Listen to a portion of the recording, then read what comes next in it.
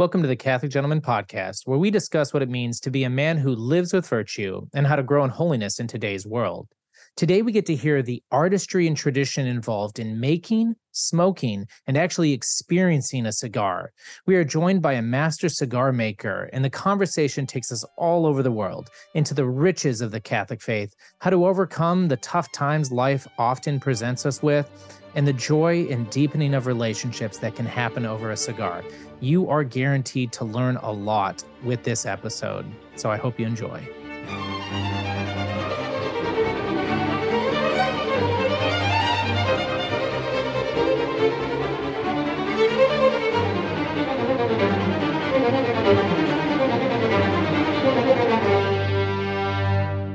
Thank you, gentlemen, for joining us on another episode of the Catholic Gentleman Podcast. We're so happy you joined us. We are your co-hosts, Sam Guzman and John Heinen. And we're just so happy you're here. Just one reminder, check out CatholicGentlemanPlus.com. We've been working really hard on producing some amazing content for you there. There's some next level, like spiritual wisdom from some just genuine masters of the spiritual life. Experts on the faith, theologians, and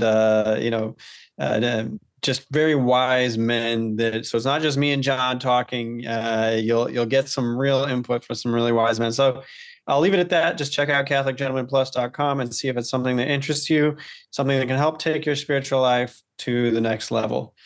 But without further ado, I'm very excited about this episode because it's been a long time coming, and I wanted to have today's guest on for quite a while now. But he is a fascinating guy, and we'll be introducing him here in a minute. But if you like cigars, you're going to like this episode. Tomas is a cigar maker. And Tomas, can you remind me your last name? How do you pronounce that? It's Baldonado. Baldonado. Okay. So Yep. Tomas Baldonado, he lives here in Tulsa, Oklahoma, where I live as well, and has been a cigar maker for a number of years now, and has kind of built a reputation here in the area as just a master of his craft and someone who gives classes and has one of the most unique things in the United States, like a micro cigar shop where he manufactures cigars locally here in a storefront, and we'll hear more about his business and how that got started here in a minute. But just real briefly, by way of introduction, Tomas has a fascinating history. Very young age, he started traveling the world and had visited 14 countries by the age of 25. Tried a lot of different jobs, but eventually found his way to a cigar shop. And offered to work for free, which is a bold move, gutsy move there. But I was so interested in learning that craft that he started for free and ended up really excelling at that business and helping it grow, and traveled to South America to learn from the best in the cigar business there in South America, in countries like Honduras and Nicaragua and Dominican Republic. And further on, built a successful wine business, and now he's back to cigars. So very accomplished in this world of just the finer things in life, wine and cigars. And so anyway, we're excited to hear about your story and how you ended up making cigars for a living. But welcome, Tomas. We're so happy to have you. Thank you for having me. I appreciate you guys reaching out. Awesome. Well, just to get the ball rolling, I am personally fascinated by your story. But before we get to that, we're gonna talk about the hot topic here, which we've discussed before, but I think is relevant.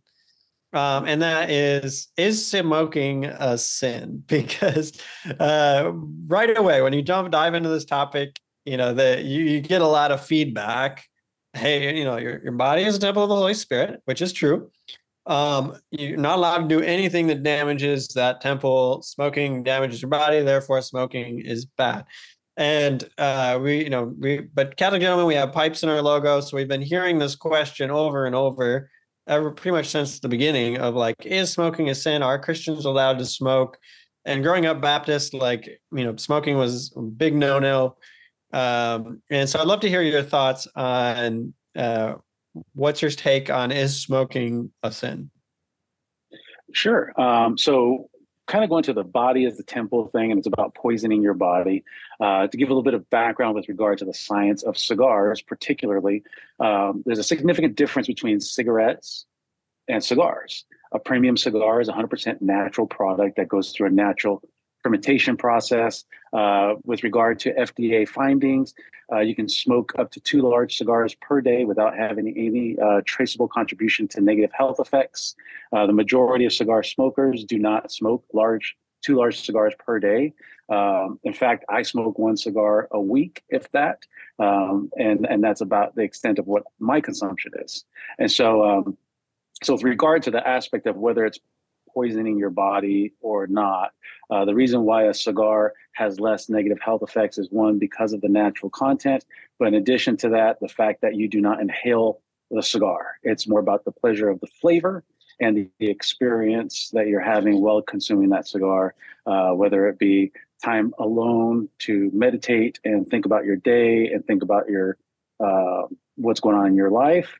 A lot of times people see that as a positive health effect because it forces somebody to take an hour to an hour and a half to really look internally within yourself and give you that time alone, or potentially an opportunity to join your friends and have commune with others and enjoy a cigar together, which is also a big part of spirituality and part of who you are as a person and forming your identity with the people around you.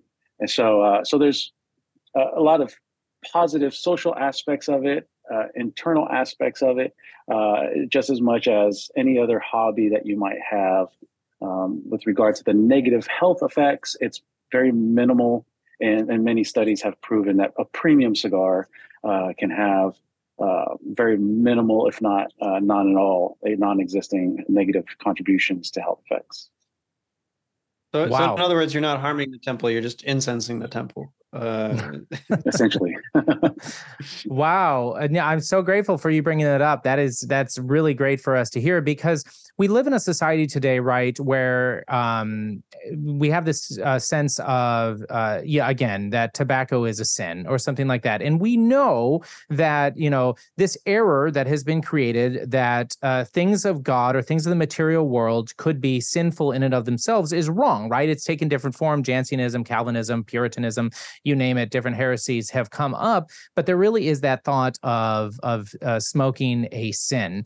And then the fact that you went right to it, because we think about this all the time, right? When you look at studies that talk about the carcinogenic effect of cigarettes, actually is what I was thinking of. It's people that are smoking a pack a day. It's not somebody that just smokes 1 cigarette a day. In fact, I don't even know if you can find a study that just narrows it down to somebody who's just smoking a cigarette or 2 a day. But the point is not arguing for the sake of cigarette, but just against this notion that it is sinning, right? And that there is so much more that we could go into, because I was actually going to talk about the health benefits. You talked about the social benefits, which are great, right? St. Jose Maria Escriva, I like to bring that up. He used to require some of his men in his order to smoke so that they could be more relatable and more evangelizing to the people within their culture. So there can actually be very positive goods that are brought into it outside of the addictive tendencies or things like that. And that's just it. If you find yourself falling into an addiction, right? An addiction is a spiritual imperfection that must be overcome and something that we need to work on.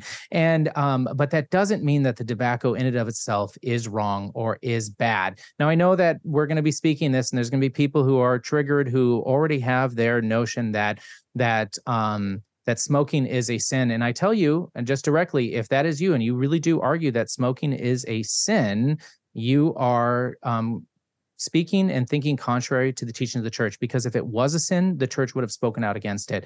What is sinful is excess, but since virtue is found in the means, and virtue in the means is dependent on each individual, that person has to discern for themselves and be guided and directed by themselves. So anyways, I'm just could go on this topic for quite a while, but the fact that you went directly to 2 cigars a day having 0 negative health benefits, I want to come back to that, because I would assume that that would be too many, to be honest. It would be probably too many for myself, for sure. But likewise, and then I'm just going to finish before letting you talk and discuss that. When I smoke a pipe, right? Like really, the most that I ever fall into pipe smoking is once a week, or and honestly more infrequent now that I've got a lot of kids rolling around. So, any additional thoughts to these things that I'm conjuring up right now? Well, I will say that annually I do participate in a men's Catholic campout with another organization, and we do cigar rolling classes. And oftentimes, and takes place at a monastery here in Oklahoma, and oftentimes we will have one of the priests or the monks come around and express their interests in what we're doing with the cigars. Sometimes we'll have one of the priests actually participate in the class, and so it's a big part of the culture of that event, with the cigars and sitting around the campfire and sharing commune and a little bit of bourbon. And so with regard to the church and the Catholic faith, I haven't encountered any, I guess you could say, anybody shutting it down. In fact, it seems to be celebrated as an opportunity for men to gather and have that commonality between them and sharing their spirituality. With regard to cigarettes, people don't understand that with a cigar and with pipe tobacco, there's a more premium quality of tobacco that's used. With cigarettes, they use the entire plant, and that's the stalk, the veins, the roots, and all of that. They chop that tobacco plant up, they dehydrate it, they make a pulp out of it, add over 300 chemicals, and then they add non-tobacco filler. They spread that out in sheets, allow it to dry, they chop it back up, and then that's what goes into a cigarette. The addictive aspect of the cigarette is not necessarily derived directly from the tobacco the tobacco content in the cigarette. The addictive quality is derived from the chemical compounds and the additional nicotine that is added that creates the addictive qualities. And that's the difference between a cigar, which just has the natural nicotine content, which is minimal compared to a cigarette. And that's where you get into more of cigars being more of a hobby, and people can enjoy one a month, one every 6 months, on occasion for a holiday celebratory cigar, or once a week if that's what they choose. And oftentimes it's more about the experience than the cigar itself. Experience of flavor, experience of variety, or the experience of sharing with the people that you're with.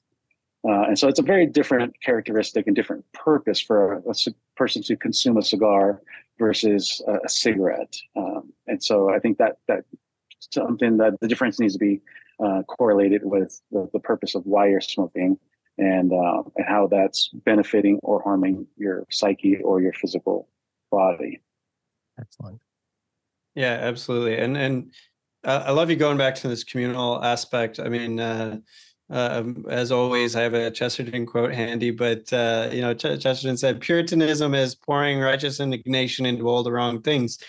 And I think that's true because, like you said, there's this communal aspect to this. This is not something that's just like an isolated activity or an addiction, which addictions almost always isolate you in some respect. Whereas an activity like smoking a cigar forces you to slow down. It forces you to think, like you were saying earlier, and like just bond with your brothers. Like men generally need a shared activity to get that conversation flowing. It's hard for men to just sit there and talk to each other. It's like, but if you're doing something shared experience, there's immediately this conversation that bubbles up, and there's actually a lot of, this is kind of a heresy, but if you actually look at a lot of the medical research, nicotine actually has a lot of benefits to your brain. It's a brain stimulant. It prevents things like Alzheimer's and things like that. So it actually can stimulate that conversation that might not otherwise be there. So yeah, let's think carefully before we just rush to condemn. Especially things that the church doesn't condemn. Let's stop and use our reason and think through things. I mean, sugar, there's lots of evidence that sugar is even more destructive and addictive than nicotine or tobacco. And yet, our culture is very selective about which things it decides to condemn. So let's just slow down. Let's use right reason here, use prudence, and actually think through these issues. So I love that perspective. But moving along, like I'm just interested in your story. Okay, you say Yeah. if a fascinating story, like visiting 14 countries. I think, I visited like 2 countries in my whole life. Like you have 14 countries by the age of 25. That's amazing.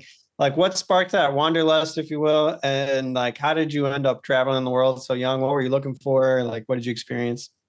I'd love to Yeah, hear well, that. a big part of the traveling aspect was just curiosity. I was an artist. I used to do oil painting and wood sculpture, and showed my art in museums and galleries, and did some traveling with that. Um, I always worked hard. In high school, I used to work 2 jobs while I was in high school, and after high school, I would work 3 jobs.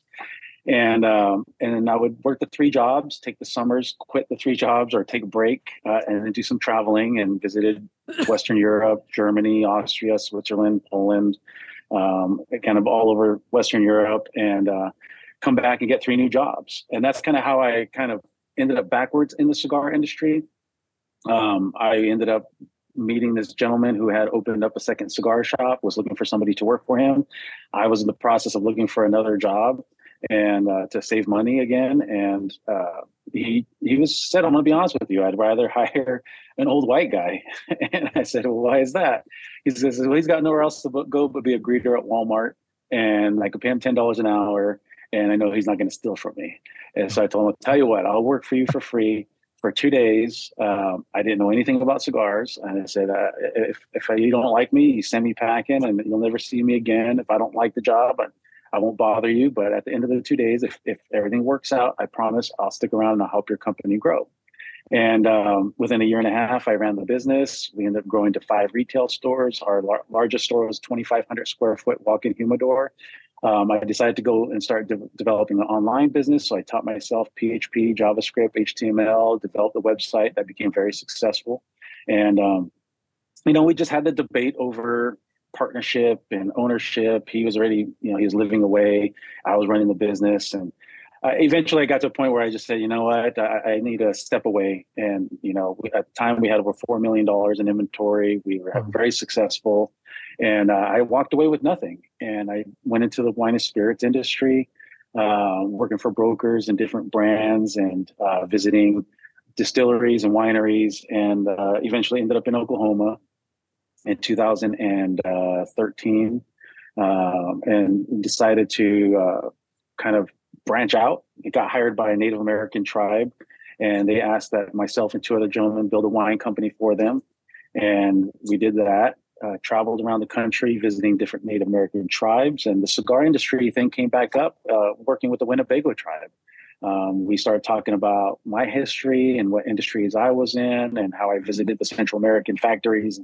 And we started talking about Native American culture and the history of the Native American community and tobacco, and how every cigar store has a Native American Indian statue holding cigars, but there weren't any Native American tribes that have cigar brands. And so the conversation kind of came up in tying in the tobacco and the history of tobacco and heirloom seeds, and how some of these tribes still have heirloom seeds and seed banks and things like that, which really sparked my interest back into the cigar industry again. And so I started putting together a business model. It didn't work out. I went through all of this licensing and permitting and did all this stuff for 8 months. And my original business model ended up not working out. And then being able to evolve and adapt and look at the blessings in the failures. And I think that people often ask me about how we make cigars and how our business functions. And I always tell them it's been an evolution of failure, essentially, and need. And every time something comes up, every time a barrier would come up, my job as a business owner and somebody who is and trying to fulfill an ambition is to pivot. Always look for the opportunities to pivot, look for the opportunities to adapt to the market, adapt the business model, looking at multiple streams of revenue. And so that way, when one thing dries up, another thing flourishes. And so always looking for that opportunity. And so the model and how we manufacture is it's very different than traditional manufacturing. It's still 100% handmade. It's still done with natural fermented leaf that doesn't go through any chemical processing. It's still fundamentally the same as any premium hand-rolled cigar, but the process in which we age the tobacco and roll the cigar and go to market with that product is meant to be more nimble and flexible than traditional manufacturing. So we are able to operate in just-in-time inventory, so we can train people faster, so we can be able to have more flexibility in the model. And it's just been an evolution through keeping that mindset of when one door closes, another one opens, and God always leaves a window open. And you kind of have to look at it that way and have that positive mindset. And so it's just been this evolution of getting us to where we are today, and where we'll go tomorrow.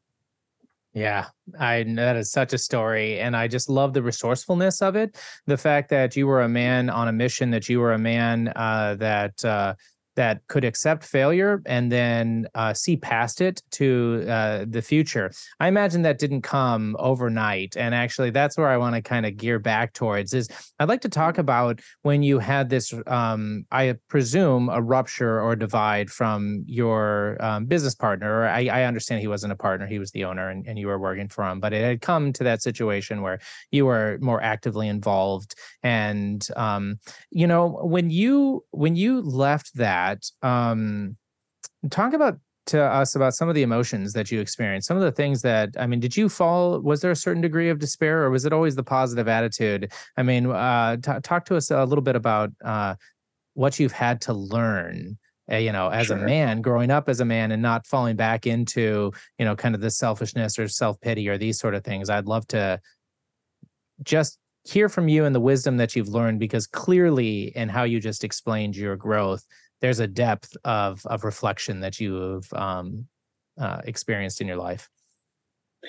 Yeah. So for me personally, and I understand that it's not everybody's personality, and it's not easy for everybody. And I've always been the mindset of my struggles aren't necessarily more difficult than the next person, because my capacity for handling things and taking on the struggle might be different than the next person's capacity. And so, for me growing up, kind of in a divorced home and having to take on a lot of roles, adult roles at a young age, has really allowed me to be able to see past myself in many of these things. So going into, for example, my art career at the time, when I was 17 to 19 years old and traveling, I've always been kind of the mindset of I take it as it comes, because there's no guarantees for tomorrow. Yes. And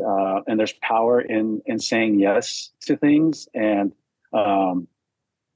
that's always been my mindset of being prepared to receive the blessings when they come. I think that a lot of times people block their blessings by being closed off to it, by letting one struggle in one part of your life cast a shadow in every other part of your life, and that blocks blessings. And so I've always been the kind of person that this may be a struggle here in this part of my life, but I need to be able to not prioritize that struggle over everything else. And I think that's been a blessing in my life, even though, Dimitri, the gentleman that I was in business with, he and I did have a partnership in one aspect of the business, and I was an employee in another aspect of the business, and things were always a struggle between he and I. There was a lot of divide going on. And I, when I left, I didn't see it as, this guy is now going to go off and be a millionaire, which he did off of the work that I put in and all the effort that I put in. And, it wasn't about me and him. It was about, I see more value in myself, and I have this sense of self-worth that I wasn't going to allow him to continue to capitalize on. Amen. Without myself receiving the reward as well and being equally shared from my perspective. And so it wasn't a matter of despair. It was a matter of having pride in oneself, Yeah, and justice. looking Yeah. for opportunity elsewhere to be able to get that sense of value and self-worth. And so moving into the wine and spirits industry, it was an easy transition. I already knew people, I had relationships, and I had the offers there.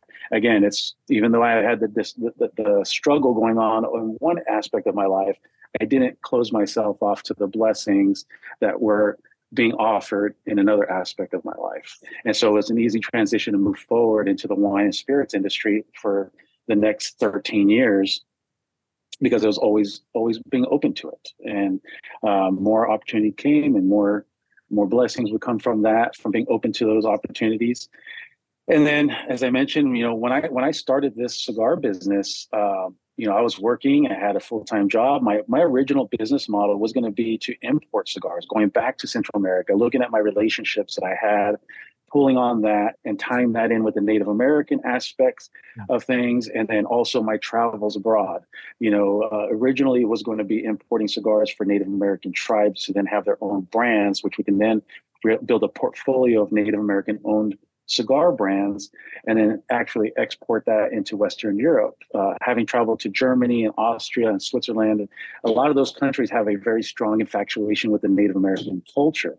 But not necessarily just the fact that they have this infatuation with the culture, but they're also a large consumer market for premium cigars. Mm-hmm. So the idea was very different than what it is today. It went from just importing cigars and going through 8 months of licensing to then I got my permits on Wednesday, and on Friday I lost my job. And so I had no capital, I had no resources, and I had to support myself and my family and bills to pay, and I had to pay rent on a commercial space. And so I started with a table in an empty building with space heaters to keep my feet warm over the winter, because I didn't have money to turn on the gas. And so it went from one totally different business model to, well, I guess I got to learn how to, take on figure out how to learn how to run a cigar factory, how to start making the cigars myself. Take this 5 pounds of tobacco that I have on hand, and turn that into a business. And so, luckily for me, I had relationships in the wine business, and I called on some people that I knew and said, hey, I'm going to start making cigars. Would you be interested in offering them in your cigar shop? And people trusted me. They trusted my character. They trusted my reputation. And without ever tasting the cigars, they're like, you got a customer. Just let us know when you're ready. And so, again, looking at that failure and that change and pivoting and seeing this, this might be a blessing. This might be more of a way for me to control what I'm going to do. Maybe God didn't see what I was doing as the best thing for me to do right now. Perhaps it was a way to avoid a pitfall and pivot me more toward where my strengths are. And so then that changed into, I'm going to make the cigars myself. And then it turned into, well, customers were coming back and saying the cigars were too wet, too moist. They're plugged. They weren't able to draw air through them. So then I said, well, I got to build a machine that's going to allow me to test the cigars. And then it was looking at all these different failures and how can I re-engineer the process to eliminate the variables that create failure. And that's kind of like to me, that's like an analogy for life, right? It's like, how do you look for the variables that are causing failure in your life? Or for me, it was the cigars. And how can I create a new process that eliminates those variables that are causing the failure? So that way I don't have to learn and train people how to work around those failure points. All right. And I think that's something that is a good analogy for life in that, I'm making these mistakes. I'm seeing failure because of these things in what I am doing in this process, and it's not working. So how can I change the process to eliminate those variables? And that's what allowed us to have this flexibility. That's what allowed us to pivot and allowed me to survive through COVID in the business model and survive through economic downturn and all of these other things. It's a constant pivot. We went on to have a lounge next door. I took over the space next door, but tobacco prices after COVID have gone up. So I had to make a decision. Do I raise my prices and become less competitive, or do I just let that space go and not let my pride get in the way, and be able to reduce my overhead, maintain my pricing, and keep my customers? And so, and I think that's always been a big part of the evolution of myself and my business model is always looking for those opportunities to do better, and not let your pride get in the way and not force something that's not natural. I want to take a moment and I want to thank all of our current sponsors and our donors. We are so grateful for the help that you have given us over the years. It is because of you that we have been able to expand our reach to millions of men in hundreds of countries, to help expand the vision and mission of what it means to be a man and be a saint, which is exactly what the Catholic Gentleman is about. So over the next 3 weeks, we have a very unique request that we are going to be asking new donors to help us with. And yeah, to make a long story short, we previously recorded our podcast and our Catholic Gentleman Plus premium content in a studio out of state for both of us. And there's various reasons for that. But we were renting equipment, we were renting studio space. And in order to use our donor money more wisely and more efficiently, we really want to bring that studio back home to Texas. And in order to do that, though, we have to purchase some equipment to build that studio because, again, we're not renting it anymore. We need to buy our own equipment in order to record things in a home studio. So what we really need is your support to make that happen, because it's not cheap. We have a number in mind. We need to raise $3,000, and that's the bare minimum. We've whittled it down to the bare minimum that we need to make this happen. There's no extravagances here, no fluff here. This is the equipment that we need to continue to produce high quality content for people like you. And we want to do this because our hearts are in this. We want to serve men, but we need your support and your help. So that's the ask. Absolutely. So if you are open to giving us a portion of that $3,000, 5, 10, 20, 100, whatever it is that you can give, head over to catholicgentleman.com/support. You can head over to catholicgentleman.com and you can click on the support button. It's going to take you to the same page. And over the next 3 weeks, for all the donation dollars that come in at catholicgentleman.com/support, we're going to give you 3 free months of the Catholic Gentleman Plus, which is our exclusive membership platform that has a ton of things going on with it. And so for the next 3 weeks, anybody that gives is going to receive 3 months of the Catholic Gentleman Plus as a thank you for helping us continue to expand our mission, continue to elevate the content that we are creating, and honestly save money over time so that we can continue to do this and be wise stewards of the donation dollars that are coming in. Yeah, thank you again for your support as you prayerfully consider giving something to this goal. And we appreciate anything that you can manage, no matter how small that might be. So thank you so much for supporting high quality Catholic content. That's amazing. If any native Chinese speakers are listening, correct me if I'm wrong, but my understanding is that the Chinese character for obstacle also means opportunity.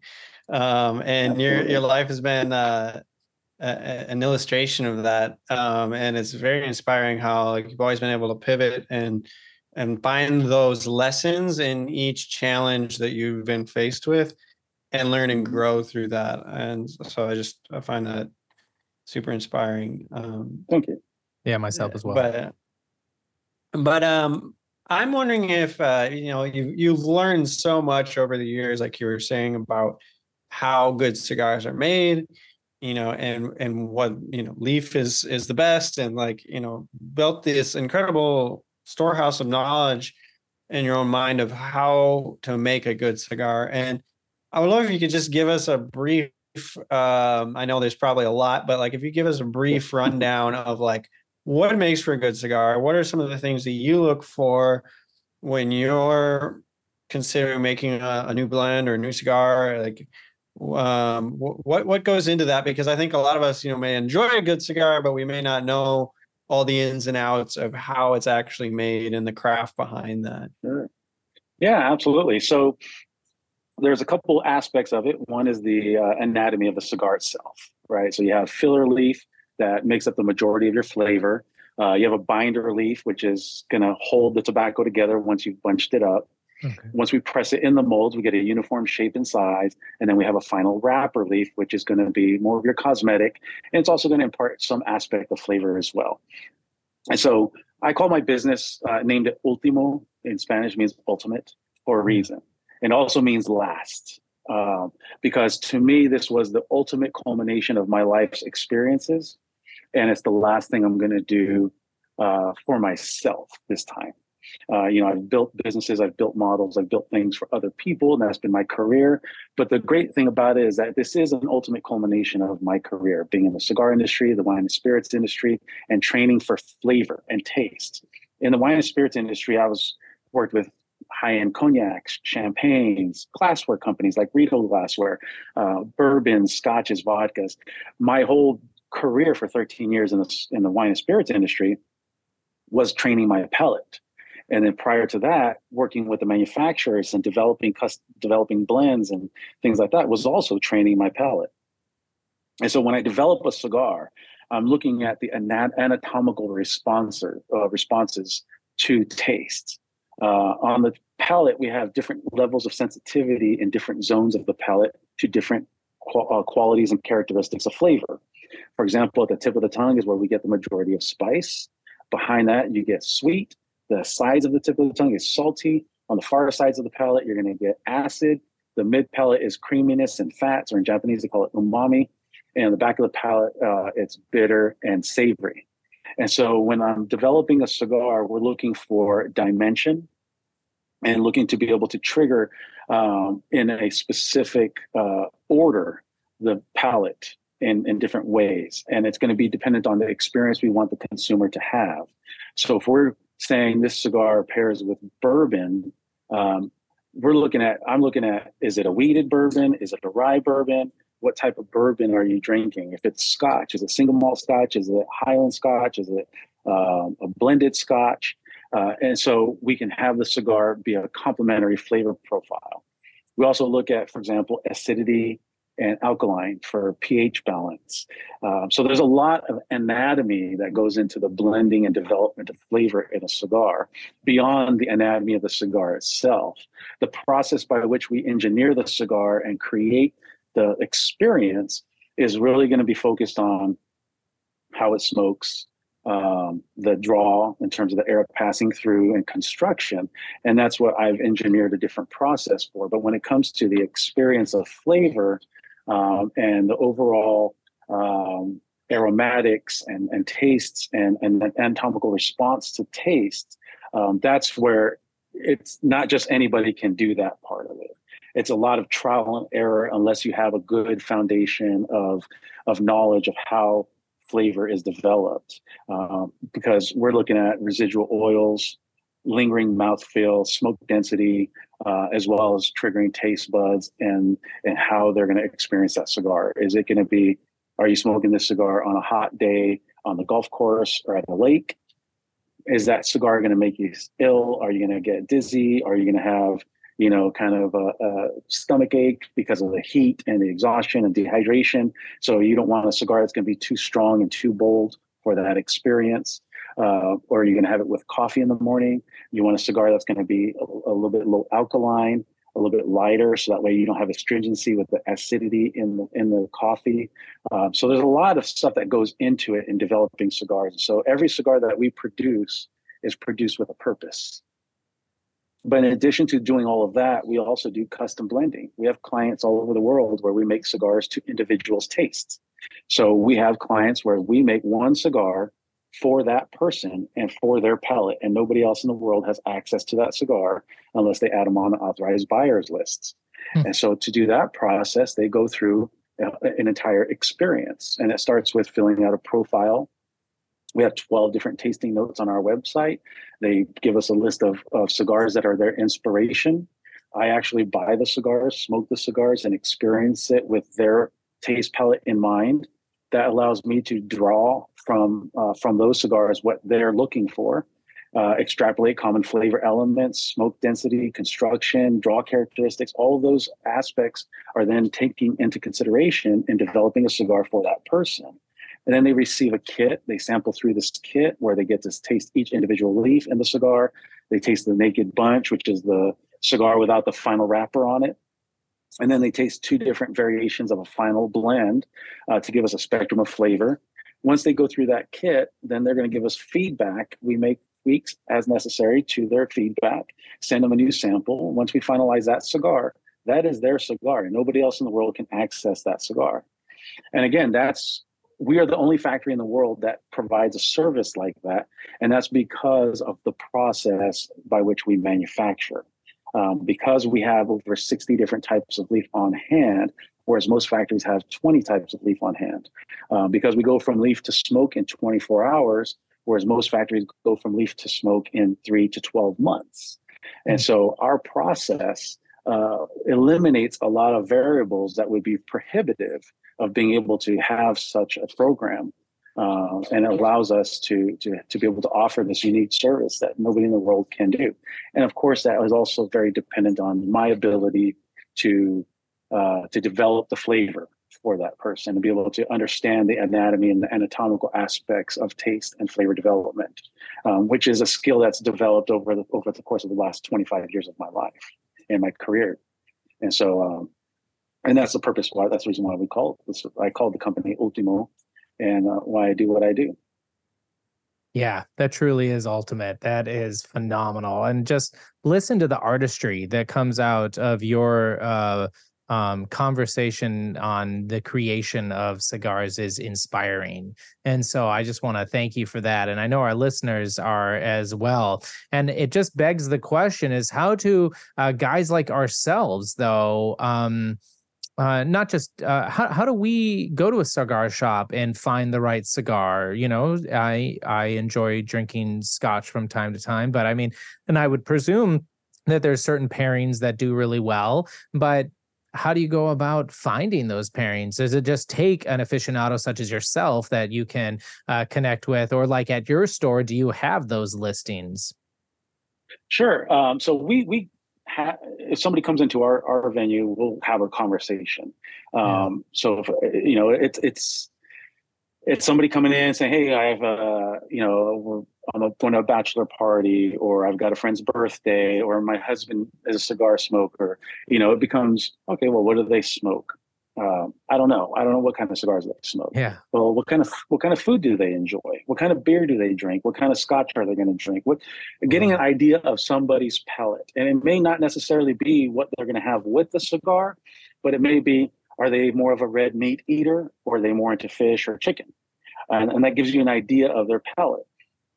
Similar to wine, in the wine industry, with your meal, you're going to have a specific type of wine to pair with a steak. For example, you want Cabernet because it has tannin and acidity, and that's going to help clean the fat of a ribeye steak. For example, the ribeye steak is heavy on the palate, coats the palate with fats, and you want something with tannin and acidity that's going to come through and clean the palate between bites.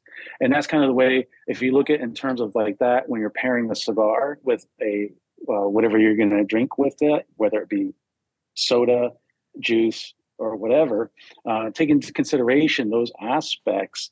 If you're going to have something that's going to be a little bit more spicy, like a rye whiskey, if you get a spicy cigar, it's going to compound on top of the spice of the whiskey, and it may be overwhelming, and you can kind of burn and fatigue the palate. So maybe you want something that's a little bit more creamy, a little bit lighter, and that's going to kind of create balance. For some people, they want more of the same, and some people want more of a complementary pairing. We make cigars in partnership with breweries and distilleries that are meant to pair with their products. And so, like with Red Fork Distillery here in Tulsa, we make a cigar that pairs with their wheated bourbon. And so the bourbon can tend to be a little bit hot on the mid palate. So the cigar is meant to really coat the palate with residual oils, and that helps cool the alcohol burn of the bourbon itself. But also the idea was to bring out more oak flavors and more of the sweet corn. So by triggering different aspects of the palate, we're able to make a much more cohesive experience when you're pairing the two together.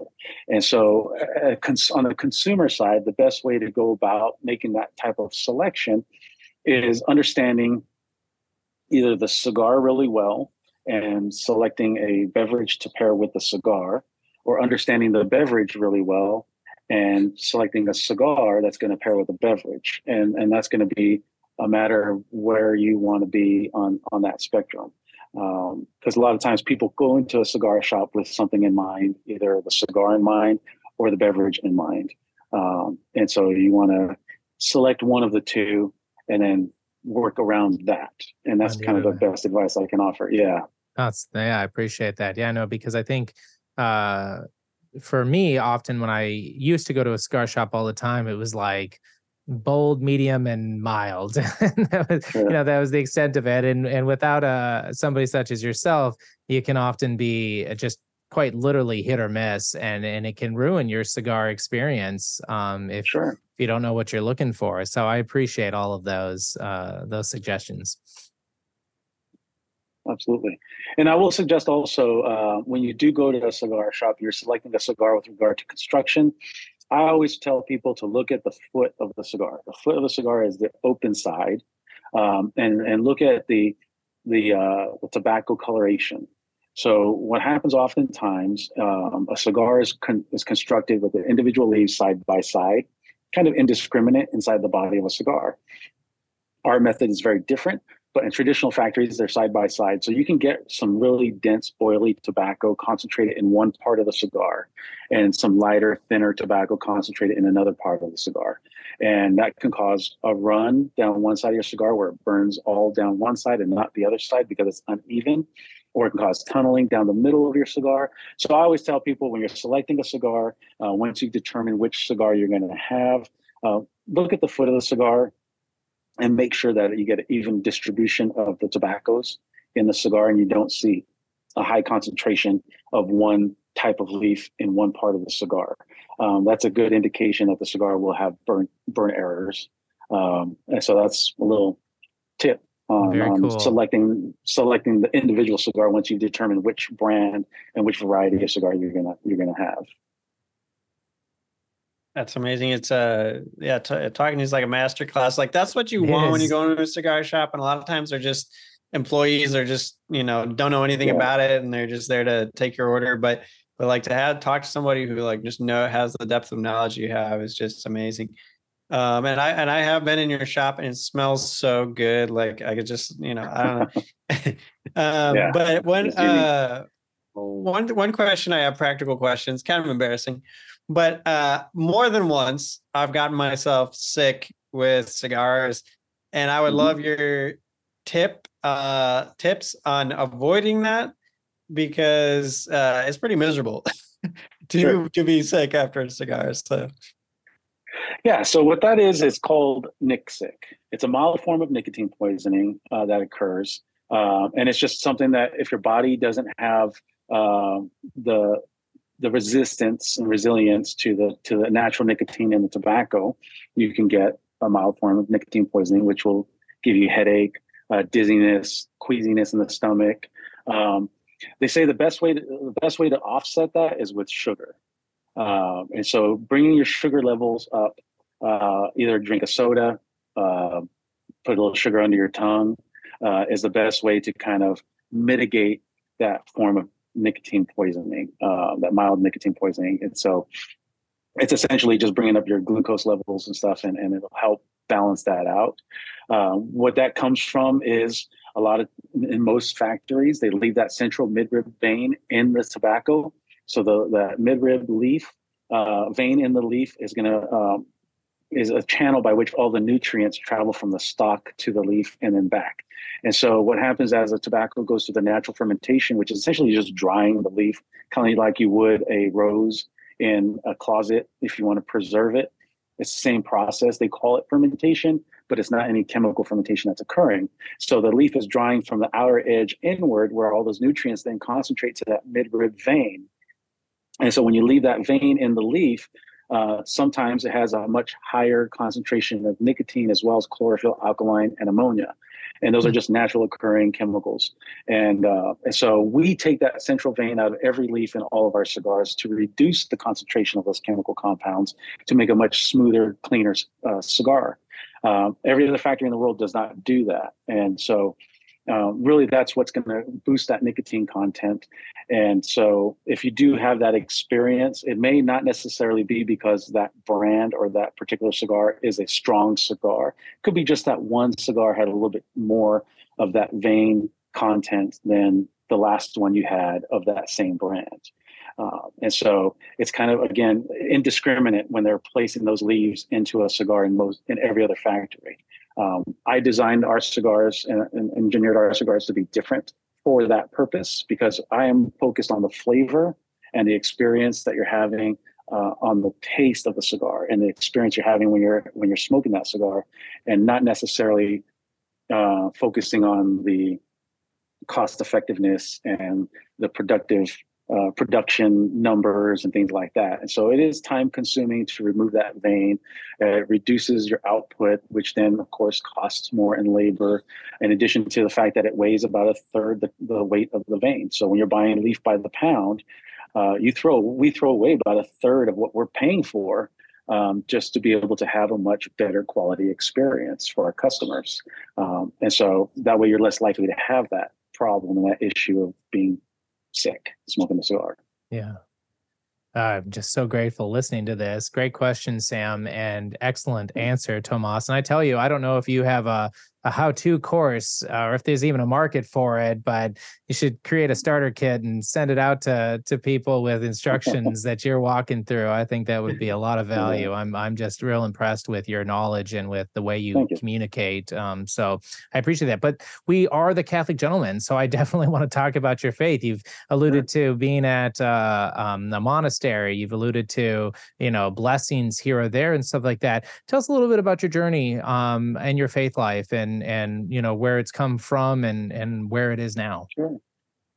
Well, I grew up Catholic in California and Arizona, Hispanic Catholic family, and going to church on Sundays, communion, and all of it. And in Hispanic faith or Hispanic culture, the girls will go through having a quinceañera, which is kind of a coming of a woman, and it's tied to the Catholic Church as well. And so growing up in that environment, it's always given a sense of tradition.